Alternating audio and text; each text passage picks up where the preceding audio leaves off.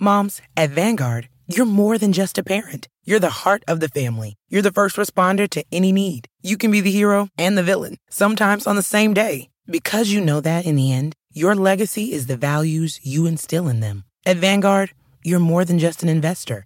You're an owner. Because the future you're building is bigger than yourself. Discover the value of ownership at Vanguard.com. Fund shareholders own the funds that own Vanguard. Vanguard Marketing Corporation, distributor. For the ones going above and beyond. For the ones reaching out, helping out, and lending a hand. For the ones people count on. You can count on Grainger. Grainger offers supplies and solutions for every industry. Backed by 24/7 customer support and specialists to help with hard-to-find products. Because you've got everyone's back. We've got yours. Call, click Grainger.com, or just stop by. Grainger, for the ones who get it done. Today on the CzabeCast, the NFL's battle lines have been drawn and talk of potential camp holdouts are beginning to leak. I've got a way to really stretch the NFL taffy, although you may just actually hate it. John Ronas joins me to geek out about music, adult cover bands, and how he came to play guitar late in his life. All that, plus the rise of meth gators? Your bonus 45 minutes of little old me is locked and loaded. So buckle up and let's go. Here we go.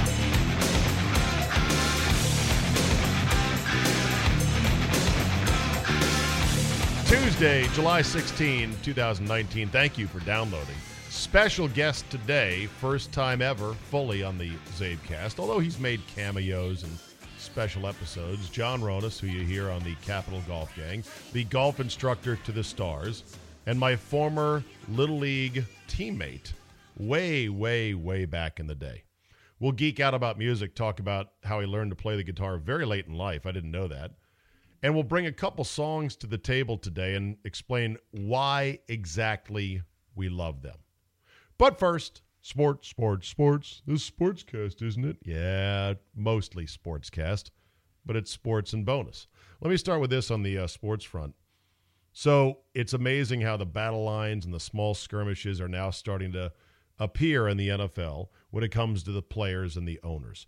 Couple of items. One, Jadeveon Clowney has been designated as a defensive end / linebacker. And he is contesting this because the linebacker tag carries a lower salary designation than it does a defensive end tag. Now, I'll be honest, I don't watch a ton of Texans football. I don't know their scheme exactly, but that motherfucker's a defensive end. He ain't no linebacker. I don't give a shit. 3-4, whatever, rush defensive end. He's not a linebacker. He's a monster. But again, the NFLPA is expected to file a grievance. The filing of the grievances. This is, again, nickel-diming bullshit, but it goes to show you the owners play for keeps, and they don't fucking care. The other thing is that Zeke Elliott apparently has let it be known to those in his circle that he is planning a training camp holdout if he does not get a new contract. Some would say, oh, that is rich. You just avoided getting suspended again by the league for your stupid run-in, needless run-in with a security guard at a rave in Vegas. And that security guard is now suing you, and whether there's merit to his lawsuit or not, it's going to end up in you paying out money in the end, which makes you stupid. You got 2 years left on your rookie deal. Hey, sit down, shut up, and run the football. I get it, though. For Zeke Elliott, now is the point of his maximum leverage, if he has any. The Cowboys, though, who just paid DeMarcus Lawrence and who are evaluating how much to pay Dak Prescott and Amari Cooper, Zeke Elliott's probably third on their list. And they're thinking to themselves, let him prove it to us 2 more times, and then we'll get around to paying him. And even if we have to pay him the franchise tag for 1 year, that's 3 more years of Zeke Elliott that we've got control of. By the way he's going, he may not make it 3 more years. I understand the hardball being played, but these are the kind of things that if the union really wants to get serious and they really want to take on the NFL, they have got to get ready for a fight. and it just doesn't seem like they have the makeup to do it. If I were the Union and D. Smith, I would focus on one thing and one thing only. Get rid of every tag. Transition tag, franchise tag, exclusive rights tag. And I would try to, although it's probably asking a bit much, to dial back the rookie contract length from 4+1 if you're a first-rounder and 3+1 if you're not. Dial that back a year on both fronts, and now you're talking. Excuse me. I think, actually, besides first-rounders, it's just 4 years only. It's not even a 3+1. So that would do the Union wonders, because then free agent players would actually hit the market, with teams not being able to control, restrict, or put their arms around them in their actual prime after 3 or 4 years in the league. Remember, the average career length in the NFL is something ridiculously short. And even if you account for, okay, a lot of guys are one and dones, don't put them in the mix, fine. An 8-year career is a nice career. If you don't get to free agency until your 5th year, which if you add one franchise tag, prohibitive as it is for 1 year, that's 6 years. I mean, that's 3/4 of your career. That's what the Players Association should focus on. Not sure if it's doable or not, but who knows. Now, the owners, they want a longer season. Duh. They want the 18 games. They want the 18 over 16, which doesn't seem like a lot of people are as enthusiastic about it as I am. I just want it from a sports talk radio perspective. It would be gold, Jerry, gold.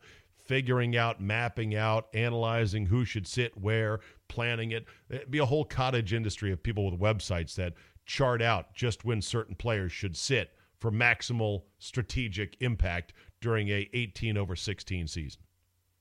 But I'll go the NFL one better if they really want to stretch the taffy. Here's how you do it. You go 20 over 18 over 16 over 14. Let me explain. 20 is the envelope of the season, a 20-week regular season, which means, yes, 18 games that count, 2 bye weeks. All right, don't groan about the 2 bye weeks. Trust me. You'd have the 18 over 16, so 18 games count. 16 is the maximum number of games a player can play. And then the 14 refers to the playoffs. You bring in one extra team on each side for the playoffs. You've expanded everything. And, by the way, you're going to say, well, 7 and 7? How are you going to run that bracket? Simple. 1 bye. You shouldn't be giving the second-best team in each conference a bye week to rest in the playoffs. That should be reserved for the numero uno team. So the number 1 team gets a bye. Then you've got 6 games in that first week between the 2 conferences. And then you have more playoffs. I think between the 20, 18, 16, 14 format, you could stretch the NFL and you could damn well reach the weekend they want to reach, which is the President's Day weekend in February. Let me know what you think. 20, 18, 16, 14. Love it, hate it, something in between. Great, meh, suck. You tell me. All right, let's nerd out to some music and bring in my man, Johnny Ronas. In a little bit of a change-up today, I welcome on my golf show partner in crime and former Little League Baseball teammate, John Ronas, who is in studio today to talk music, professional baseball, top-flight athletes, Labrador retrievers, raising boys, all kinds of things, right, Johnny? Fun stuff. Fun Life. Stuff indeed. You know, we're sitting here at Sunday morning. We're watching Wimbledon, the final. We had just done the golf show on Team 980. That would be Capital Golf Gang. You might have heard of it if you haven't. Do listen. It's a wonderful 1-hour romp through the world of golf with a bunch of good guys, including Johnny, every Sunday morning during golf season from 9 to 10 a.m. But we're here, and we're watching Wimbledon, and we're talking about tennis, and we're both golf guys. But I played tennis, Johnny. Yeah. Back in the day, I was a dual country club nerd sport kid, even though my parents did not belong to a country club. We belonged to a swim club, Tuckahoe Swim Club. Sure. On the mean streets of McLean, Virginia. And I was on the tennis ladder there, they called it. I played competitive tennis. Okay. Yeah. Question. How many guys do you think currently, adults, play golf avidly and play tennis avidly? Yeah, that's a good question. Probably 20%. I think you're right. It's a country club community. So, they grew up playing probably both, but tennis takes a little bit more work physically than golf. I go out there and play tennis with my wife. We try to play 3 or 4 times a week. And, that much? Yeah, we try to play. We try to play every night, but the humidity and sometimes gets in the way. Is Laura a big tennis player? Did she play in college? No. I never fancied you as a big tennis guy. It seems like to me tennis and golf end up saying, like, 2 girlfriends, you need to choose. Like, you don't get to date both of us. As you're looking at me in my current form, Zabe, you don't realize, but I was actually a very, very good athlete and played almost every sport at a pretty high level when I was little. It kind of all fizzled out around age 12, and then golf kind of took over. But, I enjoyed playing every sport. I'm enjoying just keeping an eye on this Federer-Djokovic match, although I don't watch Wimbledon like I used to. I used to watch it like literally crisscross applesauce sitting 4 feet in front of the TV on Sunday morning, and I was super into who won. I always rooted against Borg. I felt like he was the stoic weirdo European. Okay. So I rooted for Connors and McEnroe whenever possible. I rooted against Ivan Lendl because he was even more so the big Gorky Eastern Bloc loser. With a bunch of sawdust in his pocket. Right. And I was so into it, and I'm not sure when I lost the taste as a sports fan. You lost the taste when tennis. The characters went away, and that's when tennis kind of died. When McEnroe and Connors kind of went away, and we started to go into the Lendl, Sampras age, there were no characters anymore. And that's why we need that in, we're golf. I'm a golf guy, but we need that in golf as well because the sport can die if there's no characters there. Every sport. What's the state of tennis? Tennis is a B grade B sport now. Men's certainly. What's the participation state of tennis? It's very high. It's a good sport. It is? Yeah, because is it healthy? Yes. Yeah. Is there a sport. National Tennis Foundation, NTF, like the NGF? Yeah, National USTA, Golf Foundation? USTA. And do they track number of games played, like the NGF tracks rounds played in golf? That's an interesting one. I bet you they can't do that, but they participation through camps and clinics and all that. And they probably also measure racket sales. Yeah. It's still the sport's still very healthy. Okay. Do you ever watch the Tennis Channel? No. No. Because why not? Because I'm not interested. But you play tennis. Yeah, that's the thing. I'm not interested at all. You watch the golf channel. You don't watch the tennis channel. I'm not even sure what channel the tennis channel is on. I'm going to look it up right now. I think it's 220 something on the DirecTV. I wonder what they have because it's all just very technical. Hit crisper forehands. Yeah, I don't know. Volley your opponent into submission. I think it might be a half hour of programming a day. No, it's 24 hours. I know, but what can you put on there? I don't know. Old matches. That's all they're putting on there. Infomercials. Yeah, Ili Nastasi. To me, like once I truly became drunk with golf, the nectar that is golf, tennis just wafted away in the background. Like it didn't capture my eye and my passion the way golf did. And I think part of it is, John, the court is the same no matter where you go.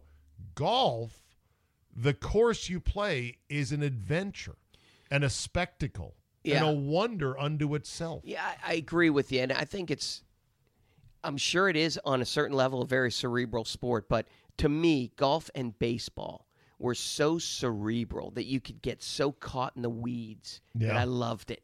Yeah. I just loved it. And you think tennis is more reactionary? I think it is. And it's a technical sport of I've hit so many ground stroke backhands. Yeah. My backhand is money, and I'm going to put it exactly where I want. Yeah, and a physical sport, but it's very quick, very reactive. And I'm not saying tennis is not cerebral. No, We're going to get some react from tennis players going, oh, you don't know what you're talking about. I understand. There's ways to set guys up and rally a point and strategy and this and that and everything else. But it's a smaller court, so there can't be by definition, there can't be as many angles and as many things as, say, a baseball field or something like that. It's also an opposed sport. So unlike golf, in which your opponent is you, essentially, and the course, how well your opponent plays has a big factor in whether or not you're going to be successful. Yeah, you could just get drummed off the court and just the match is over in 50 minutes. If you're not as talented as Federer or Djokovic and you run up against them in the early rounds of a tournament, good luck. Correct. It's going to take a miracle match for you to win. Exactly. Doesn't mean you suck. No, and it doesn't mean it's a boring sport or anything else. I'm not putting down tennis. I like it. It's just it doesn't interest me as much as some of these other sports. One thing I'd love to do is I've never played on grass. I have. It would seem to be so wild. It's fast as hell. It's pretty cool. Well, you know what? It doesn't get like Wimbledon because it's not 3 weeks of a tournament on there. Tamped down. Yeah, like so they it's do, just basically like playing on putting greens.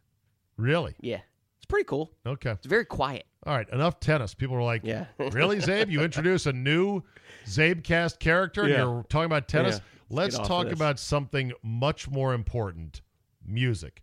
John Ronas is in a garage band at what age are you now? 50. This is the band just south of 7 playing a gig locally and playing Twilight Zone by... Diamond Earring or something.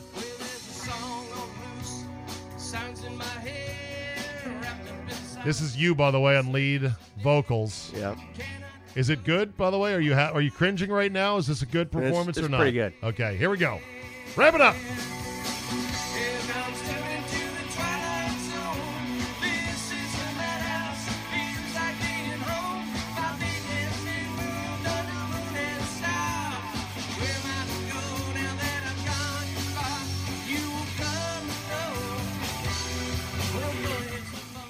Dude, that's pretty damn good. It's very fun. I knew you had a band. You've been telling me about it for years now. I literally had not heard a single song. You sent me this clip. I was like, oh, son of a bitch. They're actually pretty good.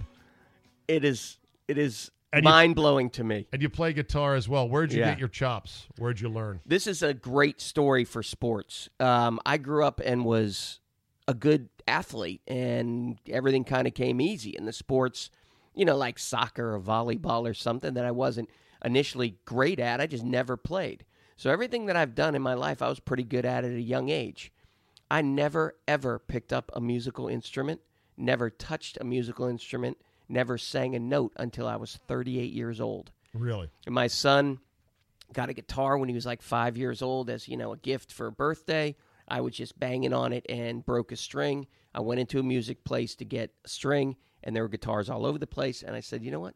I'm buying a guitar. Wow. And that's what I did. And so then I came this late to the music game. And then I went across the street to a buddy's, and we were sitting on a deck, and I said, I got a new guitar, because they played. One of the guys played in my band. Playing. One of the guys in my band played guitar, and who's in my band now, played guitar, Chris Ellinghouse, great guy. And he goes, what kind of music do you like? I said, I'm kind of Beatles fan. He goes, well, let's just sing some songs. I go, I am not singing in front of people on a deck. He goes, come on, just sing some songs. How was your singing chops? Were you in the choir growing up? No, I never did all? anything. Never sung. Still to this day, I haven't sung in front of my family. So you sitting up there playing guitar and singing, quite capably, all came to you late in life, starting at 38. I had no idea. I don't believe that at all. So what I...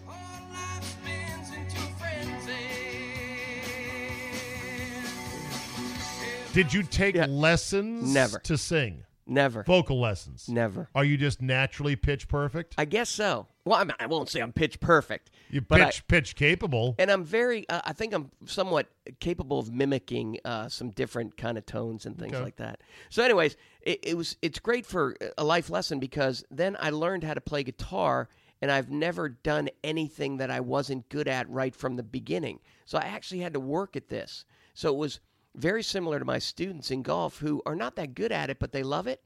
I had never experienced that before. So it was a good learning. I put myself in their shoes by trying to learn how to play guitar. Please don't tell me that you have composed a full rock opera in your spare time. I have. At 45 years old, because you found picking up guitar and singing and playing in a band boring.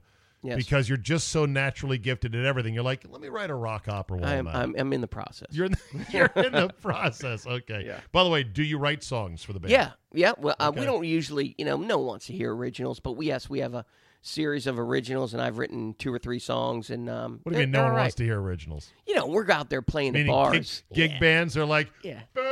Right. Who wants to hear that? That's right. Play something I know. Right. Well, I'm gonna write a song. I have no tonal capacity whatsoever. I sing from time to time spoofish songs on the radio, and people quickly say, "Don't sing anymore." And I'm like, "Okay, fine." You write a song, we'll put music to it, and I'll sing it. The song I'm gonna write, it's to the tune of "I'm Getting Drunk on a Plane." All right. Is that Kenny Chesney, I believe? I'm getting drunk on a plane. Instead, the song is going to be I'm on a train in a mall. Because my producer, Josh, who's got a young son, 2 years old, called me one day out of the blue, and he's like, guess where I am right now? It was a Saturday. It was like a beautiful Saturday. And I'm like, I don't know where. He goes, I'm on a train in a mall. That's great. And I said, welcome to I was gonna say, fatherhood in America. we have all been there. Right, exactly. So I'm going to write a song that just pays homage to the mind-numbing, stupid, and yet, crucial parts of being a dad these days. Good. I'm on a train in a mall. That's great. But I'm going to crib the sort of the notes and the structure of the song. I'm drunk on a plane. And we might change that, but that's okay. Speaking of writing songs, this always fascinates me. How do people write songs, songwriters, hook writers, musicians, artists? There are thousands of artists and bands, Johnny, who have had one hit song. And Yeah. it was the greatest thing that ever happened to them. Yeah. And you know that after their one hit, they would go back to the studio and go, damn it, we need another song. Yes. And they'd knock things out, and they'd riff on what they had done before, and they'd channel their inner sort of, persona as a group. And then nothing else hit. It must be one of the most frustrating things in the world. I'm sure it is, but it's also, to me, as someone who now, sings their songs and plays music, it's one of the most fascinating things I can ever imagine. Let's say you're a professional golfer, professional baseball player. You're trying to master a skill, and those skills are pretty understood. They're pretty much right in front of you. Yeah. Imagine writing 240 songs. Totally different. How does that come out of your brain? I don't know. How do you not revert back into those other 50 songs that you wrote? Everyone sounds alike. It's incredible to me. I love the Beatles, and I look at their catalog, and it's so eclectic. I just don't know how it's possible. Now, there's a collaboration there, but I get you. It's got to be like, if you go in there and you only had those 5 songs, they were really good, but you didn't realize you only had those 5 songs, and then you go in there to do it again, and there's nothing else left. What do you do? You being a Beatles fan, have you seen the movie yesterday? I did. I went on vacation and I saw it. I loved it. Okay, good. I want to see it. I loved it. I love the concept, even though it requires a huge leap of faith on the premise itself. The whole concept is kind of stupid, but they do it in a way. You know what? I won't even bother to go through it. We're not reviewing a movie. I'm a huge Beatles fan, so I like the movie. There's probably some corny stuff, and if you're not a big Beatles fan, there's some things that'll go over your head. But there's a scene in there that almost brought tears to my eyes. It's some good stuff. It's worth it. Did you ever watch the Eagles documentary? Oh, yeah. Okay. That is great. So speaking of writing songs, I think it was Glenn Fry who was renting a room underneath Jackson Browne in L.A. Yes. And he would hear Jackson Browne just knock out like 8 chords of a song day after day after day, changing it, tweaking it, or whatever. And Glenn Fry said it was then that I realized what it took to write a great song. Yeah. It didn't just happen like that. Maybe the inspiration happens like that, but the finished product takes a lot of work. It's a dichotomy for life. It really is. Someone who listens to you every day, they're like, I could do that. And then if they ever sat in that chair, they have no clue how many repetitions it takes, how many things you have to go through, how many errors you have to make things sound right. How much bad radio you've got to bury in college correct. And in small markets to sound half decent. Right. So when it comes to writing songs, this is my favorite clip ever because it's both hilarious and I think hits on the essence sort of music. It's from Family Guy, and it's Stewie. All right, come on, Stewie. You can write a song. How hard can it be? By the way, have you heard this one yet? No. Oh, you're going to like this. Yeah, I'm sure I will. Okay, you're gonna really like. As a musician, you're gonna really like this. You got your G chord right here. It's like your cozy house where you live. That's where you start your journey. Here I am in my house, nice and cozy. And then you poke your head out the door with a C chord. Everything looks okay out here. Maybe I'll take a walk outside to the D chord. Oh, walking around outside. Look at all the stuff out here. And then we go to an A minor. Getting a little cloudy out here. Looking like we might have some weather. Then we go to E minor. Oh, definitely got some weather. Things are a little more complicated than they seemed at first. And then we go back to my house. You sound like an unbelievable douche. Then Brian comes in and I change up the tempo. Brian comes in and he changes the song. Looking at me like he thinks I'm a douchebag, but he's gonna learn pretty fast that he's wrong. Hey Brian, why are you bringing me down, man? Why are you bringing me down? Don't bring me down! Music and lyrics by Stewie Griffin. It's great. I had never heard that. It is fantastic. The whole notion of, oh, here's a C chord. I'm in my house. Oh, I'm going out. It points to how music is supposed to bring you on a little journey of uncertainty, doubt, conflict, triumph, that is happiness, great. enlightenment. Great. The minor chords are the sad chords in music. That's what he was saying. Right. Because the A minor and the E minor that he went to, those are sad chords, the minors. And the major chords are the happy chords. And that's how you write a song. So if it's a subject matter that is a little bit more dreary, you're heading more towards those minor chords. It's just the way they sound. All right. Let's I asked John to bring me 2 songs today that, well, I said three, but we don't have time for 3. Okay. 2 songs that you really love, and you're going to explain why you really love them. One of them is this little ditty from the Beatles called All You Need Is Love. I listened to this whole song all the way through for the first time in a long time, and my first thought was, Jesus, they won't fucking stop with this song. Right. This is absolutely not one of my favorites. Yeah. This song to me is too horky-dorky, hanky-janky, cornball, blah. Yeah, this is... I'm curious, why do you love this song? There's a couple reasons. One, because it's kind of what the group was all about. It was just kind of... They were a very kind of happy group of guys, and love was kind of their big thing. And I think it's the 60s, too. Yeah, and I think it's just a basic kind of... If you can just kind of keep this in your mind, everyday life, things will be good, right? The other cool thing is... They came to the Beatles and they said, we're going to do this big, huge simulcast. We need a song. And they gave him like a couple months. And Lennon just kind of hold down and put this together. Now, this isn't the Beatles, by the way, Zabe. I don't know where you got this. Oh, it's Lennon. I don't know who this is. It's definitely not the Beatles version. I think that's a copy of someone trying to sing it. Because I know for a fact that's not the Beatles. Really?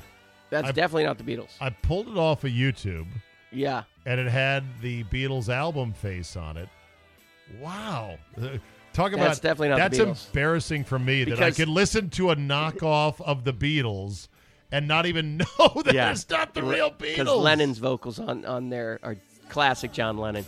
Sitting there chewing gum. Boy, I tell you what, you could sell me land in Florida, that's swampland, and I'd say, oh, this is great. This is prime real estate. Yeah. Just a basic song. It just kind of it just wraps things together for me. It's very simple. They have songs that I could pick, but other people wouldn't really know them and know why. Okay. So you like this song for its simplicity? Yeah. It just wraps things up pretty nicely for their importance to the world. Their importance to the world, the Beatles' importance to the world is, unless you get into the weeds, you have no idea. They came here shortly after John F. Kennedy was assassinated. The United States was in a deep, dark cloud, and the Beatles arrived, and they brought life back to this country and back to, the world and the arts in general. So it's a big deal. Do you think this is the real one? I'm now back on YouTube. Yeah, from Yellow Submarine, yeah. Yeah, you're going to hear the vocals, the Lennon vocals, are going to be much different than that other clown that was singing. Some other guy's Yeah. 50-year-old garage band Yeah. playing Suburbia. That's John Lennon. Oh, there he is. Yeah. I'm such a dummy. Oh, yes. And this was simulcast live. On what? Like millions and billions of people watched it. What year? Probably 1968 For what event? for some BBC event. And they just filled a room with a bunch of people, and it was just, that's when the song premiered live. Off the Yellow Submarine album. Well, they put it on Yellow Submarine. Oh, okay. Yellow Submarine has some cool songs. Hey Bulldog. I don't know if Nowhere Man's Magical Mystery Tour. They just have so many good songs. It's ridiculous. Well, yeah, and as evidenced by the movie yesterday, in which a guy decides, oh, I'm the only one that knows about these songs. I'll just go knock them out one after There's another. some great scenes and become a huge star. Yeah, it's there's some great scenes of him because no one knows what he's singing, and he's trying to explain how great these songs are, and they're like, oh, well, we're a little full of ourselves, aren't we? Because they're thinking he's writing the songs. He's like, this is the greatest song ever written. All right, the other song that you really loved, and I agree with you on this one, and it was made into a phenomenal montage. That's why I like it. For ESPN. Maybe one of the greatest. Best ever. I'm getting goosebumps as you're playing that because I'm thinking about that. So you're thinking about the montage. ESPN montage of all the great highlights of all the great athletes in time. Played it for Laura last night. It's so good. It really is. It's so good because there's different parts of it. And this is a great song. So wait, you're saying the ESPN montage of highlights to dream on. So good. But what about the song itself? So good. Okay. The song is still so good. Awesome. And then the montage just makes me think of it every time.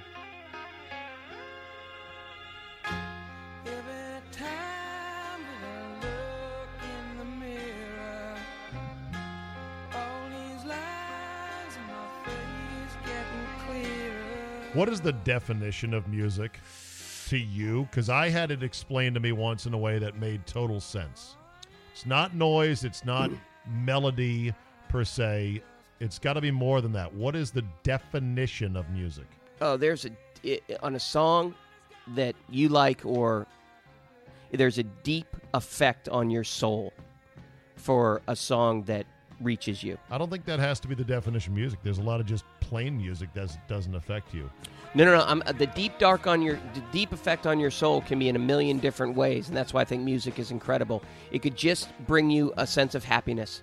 Okay. What's the basic definition? Entertainment. Okay. I'm not saying you're wrong. I'm just saying music to me was described, the basic definition is tension and release.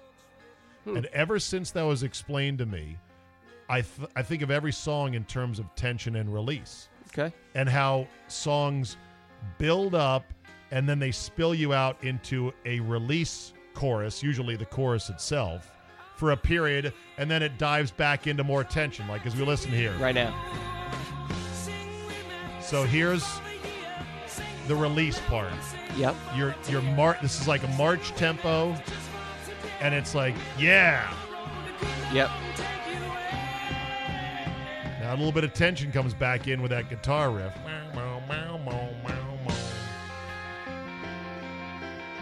So good.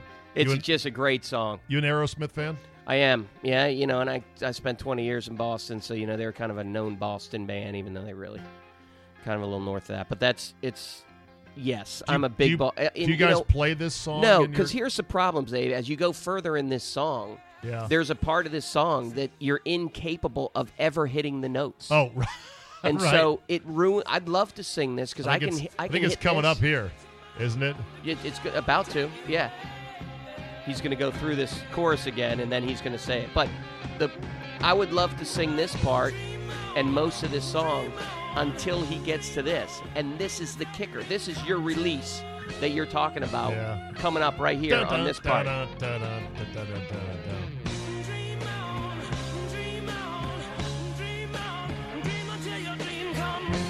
then it's the build. Here's the build. Just that keeps bass, ratcheting up and up and up. Bass is awesome. And then he hits you with this. Here we go. Back up.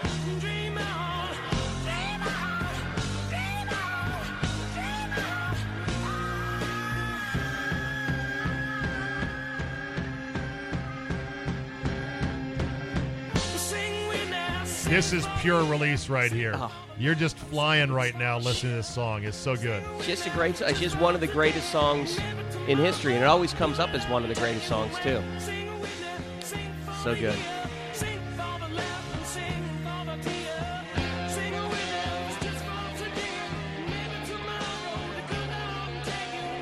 And then it just goes away. It just sort of ends in a weird way.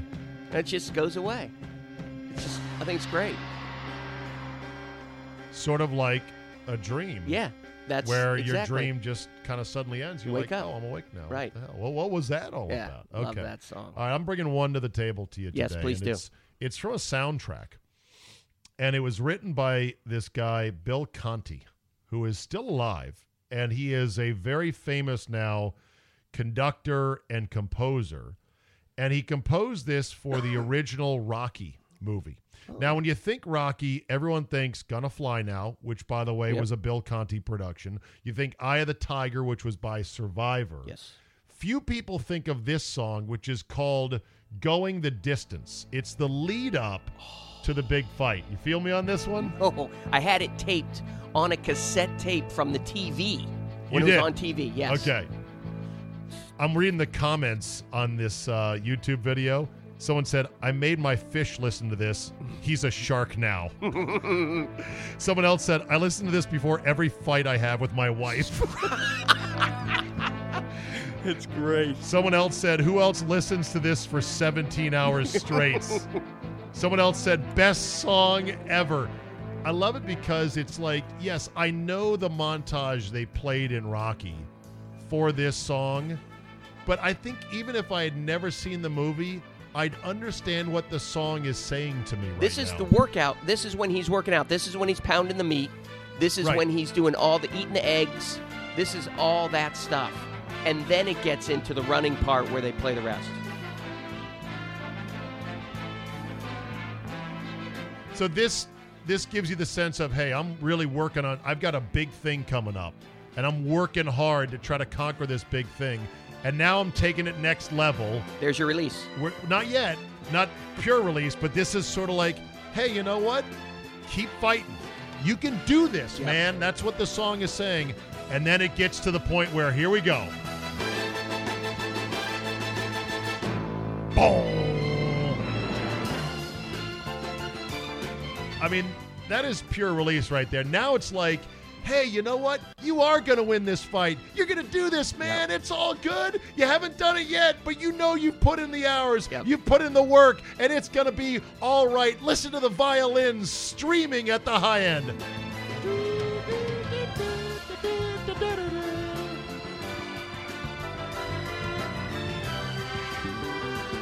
Got the vocals layering in, the choral vocals Can you in the background. comprehend for just a second the brain that it Writing took to all put of this this together? shit? Yeah, exactly. I can't. But then, okay, our little release run's coming to an end because, hey, we haven't won the big fight yet. We got to remind you. Boom, boom, boom, boom, boom, boom, boom, boom. And now the bell tolls. Mhm. The big moment is at hand. You've worked for it. You know you got it, but you got to go do it. Yep.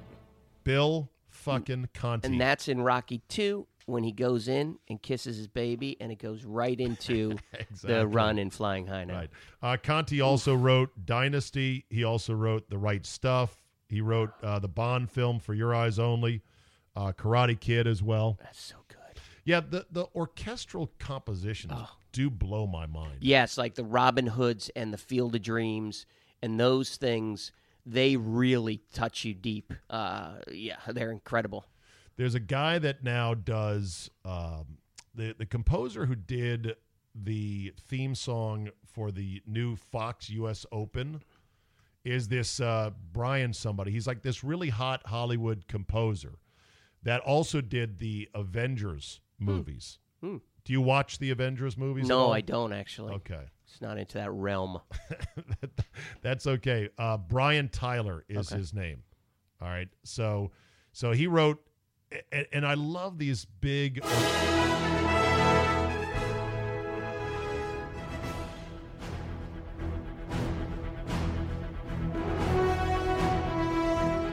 lot of French horns I hear in there. Well, that's back to the John Williams kind of. It is John Jaws, Williams-esque, right?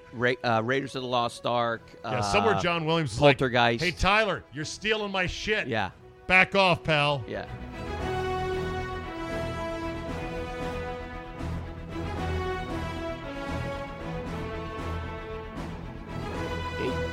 Jaws, for instance, is phenomenal. Jaws is really good. Yeah, I mean, all that music and the UFO movie, I can't remember. So now. here I'm going to show you this. This is cool. This is what I do sometimes, nerding out, because I was a band nerd. I played drums, and so I was around musicians all the time. I never called myself a musician because, as a drummer, I'm a percussionist. I believe that's a different class. It's like a dentist, I'm sure, wants to be called a doctor, but they're a fucking dentist. Let's not kid ourselves. They're very valuable, by the way. There's a specific skill set, but I put them aside from doctors. I put myself as a drummer, as a percussionist, aside from real musicians fair enough. that deal with the notes and all the other stuff that goes with it. You're wrong, but that's okay. Okay, so here is Brian Tyler with what? Jesus, look at that orchestra, John. That must incredible. Be a 120 piece orchestra with a choral up top, and this is a live performance of the Avengers Age of Ultron. This is a young dude too. He's like really fit. He's a stud. He looks like one of these tennis players we're watching. Yeah. 0% body fat.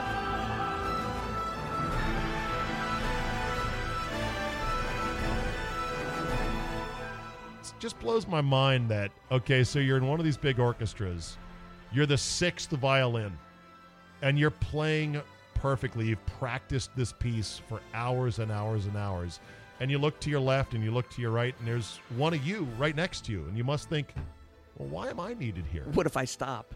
Yeah, and the answer is nobody would know. No. But something calls for a redundancy, I guess, for volume and depth when it comes to an orchestra. Totally. Look at them all. It's a competition of instruments.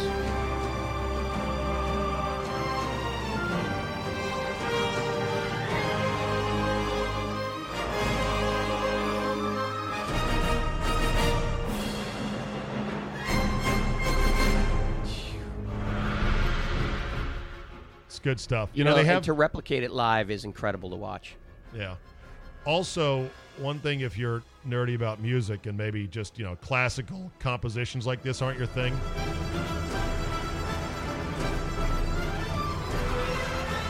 Well, that's pretty badass right there. Yes, it is. There was a special I saw on DirecTV once about Trevor Horn. Do you know who Trevor Horn is? No. Trevor Horn is a legendary producer, songwriter, and musician. He formed the band The Buggles. Do you remember the song "Radio Killed"? Yes. Video killed the radio star. Correct. First video on MTV. So I guess every year in London, or at least they did this for a while, they had a concert called the Prince's Trust. Yes. Have you heard of that? Absolutely. Okay. Yep. So this one special they had, it was Trevor Horn doing a bunch of songs, and they had a bunch of groups that it must have been like 9 or 10 different groups that all came on stage and played in front of this massive and eclectic orchestra that had all these different elements. They had Yes. Yeah. They had Prince, or no, they had Seal. They had I forget who else played. They had ABC playing "Look of Love" and "Poison Arrow." Wow. It was really cool because it was pop/rock music, but they had 60 pieces on set. Yeah. And horn players and violins and everything else, and they had adapted these songs to include all this other shit. Yeah. Oh, and it's incredible. Yeah. So anyway, there's some nerd music for you. Tennis. What else? Music. from tennis to music. Let's see. Trevor Horn. I want to find this right now. Prince's Trust concert. Oh, there it is. God damn, the internet has everything. Yes, it does. And it's never closed, right? Frankie Goes to Hollywood was another group that played. Relax. 2004 was the year, and it was just wild. I mean, most of these groups I really didn't give a shit about. Like ABC, with Look of Love and Poison Arrow. Those are the only songs that are actually on my Spotify list. But here you go right here. He's like 70 now. And now we meet in an abandoned studio. We hear the playback and it seems so long ago. Great. And you remember the jingles used to go. You were the first one. Too bad the I mean, you know. It's great. drag you through the door. They tell you that This is more him. Well, Anyway. we never heard of any other song he sang, so. All right, hilarious. let's stop nerding out on music. Let's Okay. close it out on dogs. Well, yeah, okay. You don't want to talk baseball. Let's talk baseball. John happens to know the Lerner family, owners of the Washington Nationals. He has been an instructor for multiple members of the Lerner family when you were back at Woodmont Country Club. I don't know if you still teach them out at the Ronas Academy They or not. come out once in a while. All right, and you have been lucky enough. They're very kind to you, as you are to them, and they help you out with tickets. And you know a lot about the baseball team that you don't even tell me because I Right. can't be trusted, and you're smart for doing that. Don't ever tell me this shit. But tell me what you want to say You know, about the Lerners, about the Nats. I don't want to ever talk out of school because the situation that I'm in, you know, I've been there since the inception of the team. So, and they have literally treated me like one of their children. They are some of the nicest philanthropic people you'll ever meet in your entire life. And I'm talking well outside of giving me tickets. But I've sat there, you know, just sitting in a chair or cleaning out a golf bag to replace another golf bag and talking baseball. And the only thing that I want to get out there is that there is never a thought about money or the business itself over the team winning. And this is a bigger thing. Well, they've spent money. Yeah. No one complains about the Lerners not spending money. I mean, even in the Harper situation, Good decision. Yeah, it turned out to be a really good decision. Great decision. And they're going to have to find their wallet for Rendon as well. yeah, and I do hope that happens. But they want this baseball team to basically do two things. They want it to win a World Series, and they want it to affect the community. And that's really the thing. That's what they want. They want goodness from this baseball team. They're that kind of people. Yes, I am sure they are ruthless business people. They've had to be in the real estate business. But the fact is, from a personal standpoint of what I've seen out of them, they are all about this team affecting the community in a positive way. And that's the only thing that I would get out to the community, that these are the reasons they do what they're doing. And yes, there's a business aspect of it. And yes, hard decisions need to be made. But truly, when it comes down to it, they do care about every fan and every person around that community and stadium. The elder Lerner is not in the best of health. No, Ted Lerner is still in great health. Is he really? He's older. I mean, he's, I guess, 94 now. 94. Okay, 93, 94. So Ted is 94. The son, who's really the guy who runs Mark. the team, is a cancer survivor. Mark, yes, Mark had to have his leg removed, part of his leg removed to combat some cancer.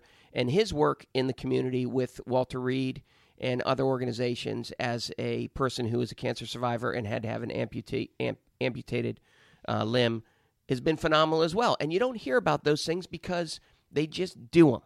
And he's a phenomenal guy. Marla Lerner is his sister, and Debbie is his other sister. And Marla started and I'm sure the other ones had a part to it too, but Marla started the Washington Nationals Dream Foundation. And it is an incredible organization for inner city kids. It promotes not only baseball, but other aspects of life that get these kids in a position where they have the chance to do some stuff that they just wouldn't have a chance to do. And that's backed by the Ted and Annette Lerner Foundation. I'm not sure if that's the exact name, but these are all, yes, of course they have the money, of course, but they earned that money, and they do good things with it. And the team has been hot as shit. On Saturday night, they came back to beat the Phillies in Philly with a 2-run shot in the ninth from Soto. It's awesome. They're now after that game they were 31-10 in their last 41. It's the hottest 41 game stretch in the history of the franchise, and they're coming on hard in the NL East, which is something I didn't think they would do. I proclaimed them dead in the water back in May. I said they're going to limp into port 30 games back. Yeah, I'm glad I'm wrong as rain. Now, it is going to be important on that July 31st, I think it's July 31st trade deadline. There's only one now that they can deal with, so they're going to need some bullpen help. But it's going to be important to see how they go from there. All right. Boy, we have covered a lot of nerdy, disparate topics today here, Mr. Ronas. Fantastic. And you're in my house, in my studio, which is great. We'll have to do this again. Love Feedback, comments, thoughts it. from other real musicians. You can either gently set us straight or add on to what we were talking about with our own love of music. And the fact that you came to music so damn late is amazing. We're going to bring you out to Look of Love by ABC, everybody. Look at the lead singer there for Look of Love with his shimmering gold jacket in the 2004 Princess Trust. Look at that. Gold pants, too. This song is kick-ass. I'm sorry. It's cheesy, but it is so good. You know you're missing out on something. Well, that something depends on you. It takes a lot to love you. You know it's true. The bass player is wearing a leather skirt. Here we go. That's the look. That's the look. The look of love. That's the look. That's the look. That's the look. That's the look. The look of love. There's a guy there playing vibraphone, which I actually owned a vibraphone because I wanted to be more of a musician, and it's it's like a xylophone, but there's a pedal to it, and it's got pipes under it, and you have to play it with 4 mallets if you're any good. Smokes. Yeah. And I tried to play it. It wasn't very good. I play in my band the Vibra Slap. Yes! That's it. Yeah. It's like a rattlesnake. All right. Johnny, we'll let you get on with your day. Thank you. A pleasure as always, buddy. We'll see you on the Golf Gang next week. Thanks for having me. Let's end on this today. Alabama, you need to slow down. Headline, police warn against the rise of meth-crazed alligators in Alabama.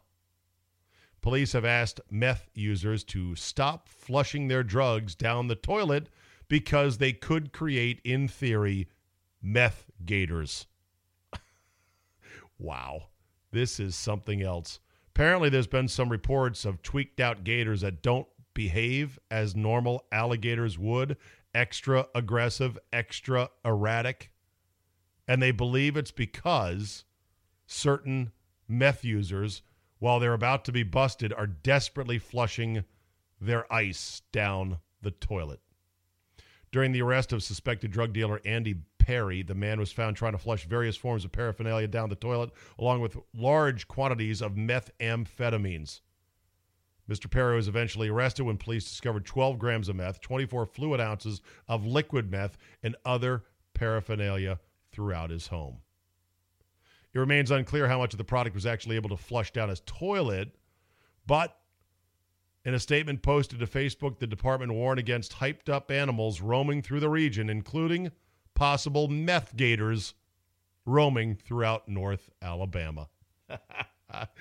Can you imagine a meth gator all tweaked out? Like who were some of the low-level meth slingers under Jesse in Breaking Bad? Guys like that. Hey, man, yeah, let's do it, man. Somebody needs to animate for me or draw me a picture of what a meth gator would look like. Yes, they'd be dangerous and violent, but in the end, they'd just be looking for their next hit and willing to do just about anything. And that will be a wrap for today. As always, thank you for making time to listen to this podcast and the ever-swelling ocean of podcasts that are out there. If you like it, spread the word. Most appreciated. Download the CzabeCast app. It is free and gluten-free. And if you're a subscriber, you will need it. Getting Fridays as well delivered buy that method. We're working on getting it delivered to your favorite podcast apps, but that proves to be a whole different thing. And as always, keep your eyes out for meth gators, for cocaine squirrels, and for marijuana frogs and any other creatures who are on some shit they shouldn't be on. Thanks for listening, and we will see you next time.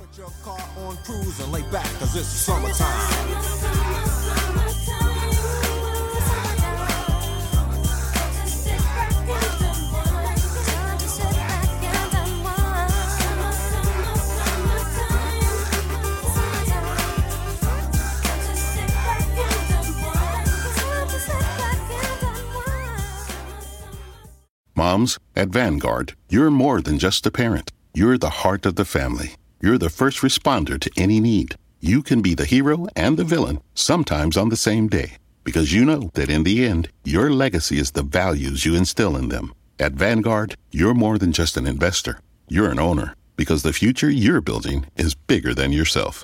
Discover the value of ownership at Vanguard.com. Fund shareholders own the funds that own Vanguard. Vanguard Marketing Corporation Distributor. Here's to getting back together, to planned lunches and unplanned cookouts, to grandma's recipes and smells that take us back, to passing down plates and traditions. Here's to warm embraces and familiar faces, to your best friends becoming best friends, to scheming, dreaming, and food still steaming. Here's to laughter and love, to growing closer than ever. For all of life's get-togethers, Chinette, here's to us.